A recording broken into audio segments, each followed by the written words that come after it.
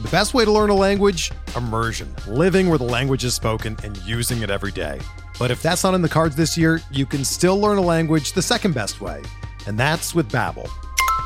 Be a better you in 2024 with Babbel, the science-backed language learning app that actually works. Don't pay hundreds of dollars for private tutors or waste hours on apps that don't really help you speak the language.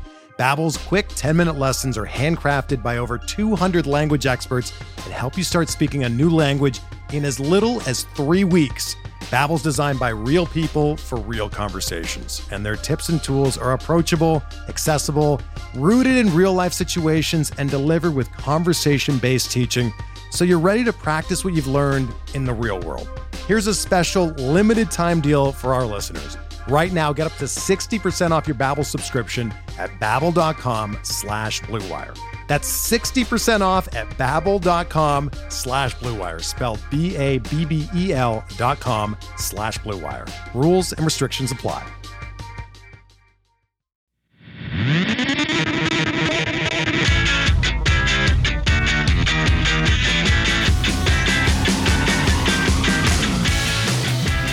Good morning, White Sox fans. I'm Jim Margulis, and this is your White Sox wake-up call for August 16th, 2022. The last time Johnny Cueto took the mound for the White Sox back on August 10th, he tossed one of his typical quality starts with 6 innings against the Royals. He allowed 3 runs, and only 2 were earned, but the White Sox still unraveled. Poor defense from Yoan Moncada started it, poor relief work ended it, and the White Sox lost 8-3 as a result. After the game, Cueto said, "We can't get comfortable. We need to go out and play hard and show what we can do. We need to fight. We need to show the fire that we have, if we have any." Through 7 innings on Monday night against the Astros at Guaranteed Rate Field, Cueto could have reissued that quote verbatim. The defense dug him an early hole when Josh Harrison whiffed on what should have been a double play ball that cleared the bases, but instead set the stage for a quick 2-0 Houston lead, and inning after inning the White Sox couldn't really threaten it. In fact, they found different ways to back off. Jose Urquidy shrugged off a first batter single to retire 10 White Sox in a row, and when that streak ended with a pair of one-out singles in the 4th, Yasmani Grandal bounced into a slow-developing 3-6-1 double play to kill that rally. An inning later, Harrison was caught stealing on what might have been a hit-and-run call that Gavin Sheets didn't receive. In the 7th, the White Sox had 2 on and 1 out, only to see Yoan Moncada and Harrison end the inning on 2 pitches between them, Moncada with the first pitch flyout and Harrison with the first pitch pop-out. Meanwhile, Cueto did everything he could do to preserve hope. He put together his own string of 9 consecutive retired. He stranded the bases loaded in the 5th by getting Alex Bregman to pop out. He killed another rally with an inning-ending 6-4-3 in the 6th. He then restored order, pitching a 1-2-3 7th on 10 pitches, then doing the same in the 8th. On his 100th and final pitch of the night, he won a 7-pitch full-count battle against Kyle Tucker with a high 2-seamer. After getting the whiff, he spun toward center field, dropped to one knee, and pumped both fists while letting out a scream. In isolation, the reaction, while warranted for his evening of work, seemed disproportionate for the event. The bases were empty. The White Sox still trailed by 2. He made tougher pitches in tighter spots without that kind of emotional release. But if that was Cueto trying somehow, some way to transplant some of that fire into the rest of the team, well, I'll be damned, it worked. In a typical recap with an inverted pyramid structure, I would have started this wake-up call by saying the White Sox won yet another series opener at home, this time in come-from-behind fashion with the 4-2 victory over the Houston Astros on Monday night. And while that gives you the most necessary information as fast as possible, it doesn't capture the experience of watching the White Sox finally snatch victory from the jaws of a defeat we'd seen 40 times before. The White Sox packed a lot of remarkable things into a half inning, starting with the fact that Urquidy retired the first 2 batters on 4 pitches, and would have had a 1-2-3 inning on 6 pitches had Bregman been able to come up with A.J. Pollock's slow chopper towards third. It was a typical 50-50 barehanded charging play, and it broke in the White Sox favor to keep the inning alive. The White Sox then made their own luck once Dusty Baker pulled Urquidy in favor of setup man Rafael Montero.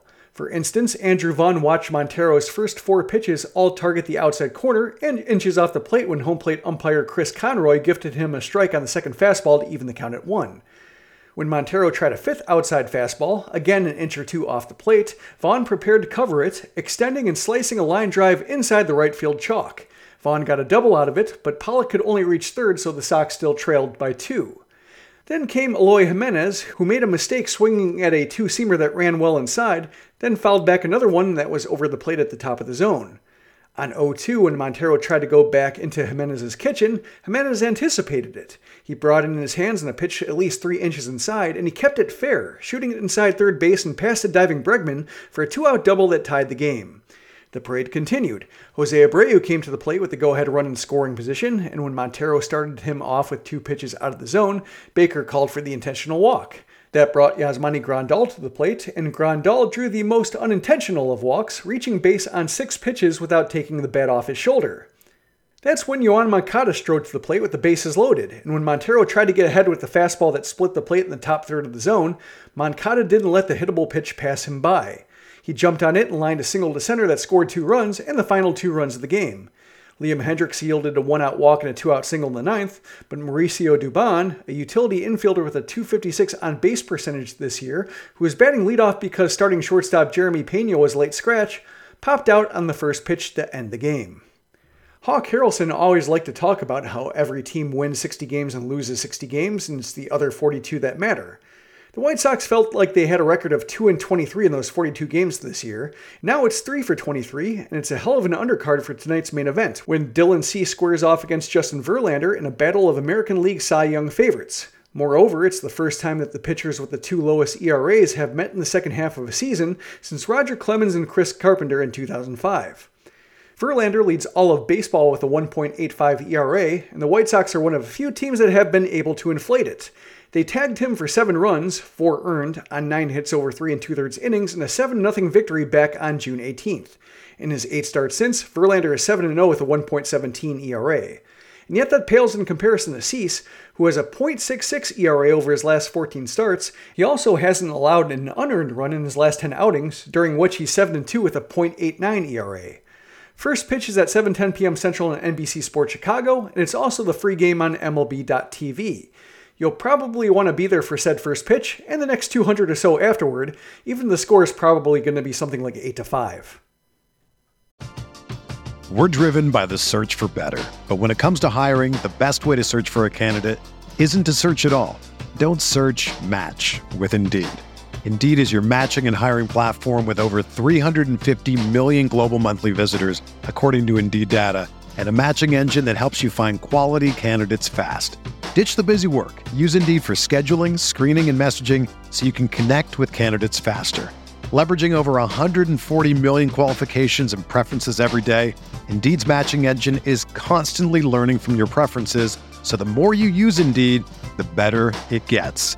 Join more than 3.5 million businesses worldwide that use Indeed to hire great talent fast. And listeners of this show will get a $75 sponsored job credit to get your jobs more visibility at Indeed.com/Blue Wire.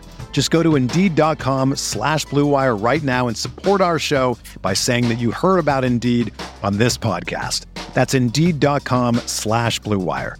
Terms and conditions apply. Need to hire? You need Indeed. Down on the farm, the 4 full-season affiliates were off as usual on Mondays. The Arizona Complex League White Sox affiliate was active, and that's an understatement. It beat the ACL Rangers 11-10 in 10 innings. Raimel Tapia went 4 for 5. Tyler Elko struck out 5 times but hit a 3-run homer in his other at-bat, while Drake Logan struck out 4 times but tripled and singled when he made contact. The Dominican Summer League White Sox beat the DSL D-backs Black Squad 3-2. Carlos Jimenez went 2 for 3 with a triple. When play resumes in the levels above, Charlotte will host the Syracuse Chiefs, Jason Benetti's former employer, and Birmingham will be home to play the Tennessee Smokies. The A-ball teams are on the road, with Winston-Salem playing Hickory and Kannapolis against Columbia. Around the league, a couple items of news before we get to the scores. Major League Baseball announced the postseason schedule. The wild card games will take place October 7th through October 9th, Friday through Sunday, with divisional series starting the following Tuesday. If the World Series went 7 games, the postseason would end on November 5th, but let's take it a game at a time. The other big headline from Monday, the Rangers fired Chris Woodward, who failed to record a winning season in 4 tries. The Rangers were 51-63 this year, and while it's not entirely unexpected even though they added Marcus Semien and Corey Seager, there's probably a lot of baggage from going 6-24 in one-run games. Now the scores. The Guardians split a doubleheader with the Tigers, winning Game 1 4-1, but losing Game 2 7-5. Minnesota held on to beat the Royals 3-1, so both the Sox and Twins gained a half game on Cleveland, and now both sit 2 back. Elsewhere, the Yankees continued to scuffle, getting shut out for the second straight game in a 4-0 loss to the Tampa Bay Rays. Anthony Rizzo finally got called for throwing his leg into a pitch barely off the plate, so look for that highlight if you haven't seen it. In the other games with major wildcard implications, the Orioles beat the Blue Jays 7-3, and the Mariners withstood a typically excellent start by Shohei Ohtani and exploded for 4 runs in the top of the 9th inning to beat the Angels 6-2. The go-ahead run scored on a rundown where the Angels forgot to cover home plate. When the smoke cleared, the Mariners still maintained their half-game lead over Tampa Bay and Toronto for the first wildcard spot. They're 63-54, while the Rays and Jays are 61-53. The Orioles are the first team on the outside of the bubble, but they closed the gap to 1.5 games, and then come the White Sox, who are 2 games back no matter which race you're following. That'll do it for this edition of the White Sox Wake Up Call. Visit SoxMachine.com to celebrate the game, and make sure you check the comments where you can see a member of the Sox Machine community apparently inspired Tony La Russa to pinch run Adam Engel for Eloy Jimenez in the 8th inning. Good work, Charlie. We'll also be talking about a few things I like seeing from Monday night, as well as the Cease Verlander matchup that'll be the biggest news in baseball for the next 24 hours. If you're new to the Sox Machine podcast, you can subscribe to us wherever podcasts are found. You'll also find our appearance on the Bleacher Blums podcast, in which Josh and I talk to Jeff Blum on the Blue Wire Network's Astros show. If you like our work and want to support what we do, visit patreon.com/SoxMachine, where you can sign up for an ad-free version of the site and show with bonus content on both for as little as $2 a month. Thanks for listening to the Sox Machine podcast. For SoxMachine.com, I'm Jim Margulis.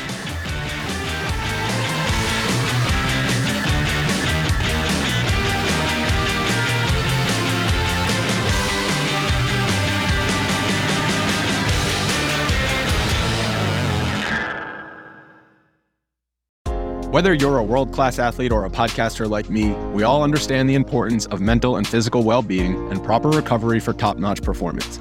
That's why I'm excited that Unified Healing is sponsoring podcasts on the Blue Wire Network.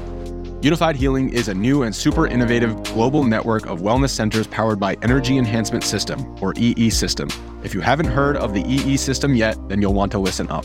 This technology promotes wellness, deep relaxation, purification, and rejuvenation. Wherever you are across the globe, access to a center is easy and affordable. Interested in experiencing the EE System technology for yourself? Go to unifiedhealing.com/bluewire to learn more and find a center near you. That's unified, UNIFYD, healing.com/bluewire. No material or testimonials on the Unified Healing website are intended to be viewed as medical advice or a substitute for professional medical advice, diagnosis, or treatment. Always seek the advice of your physician or other qualified healthcare provider with any questions you may have regarding a medical condition or treatment and before undertaking a new healthcare regimen, including EE System.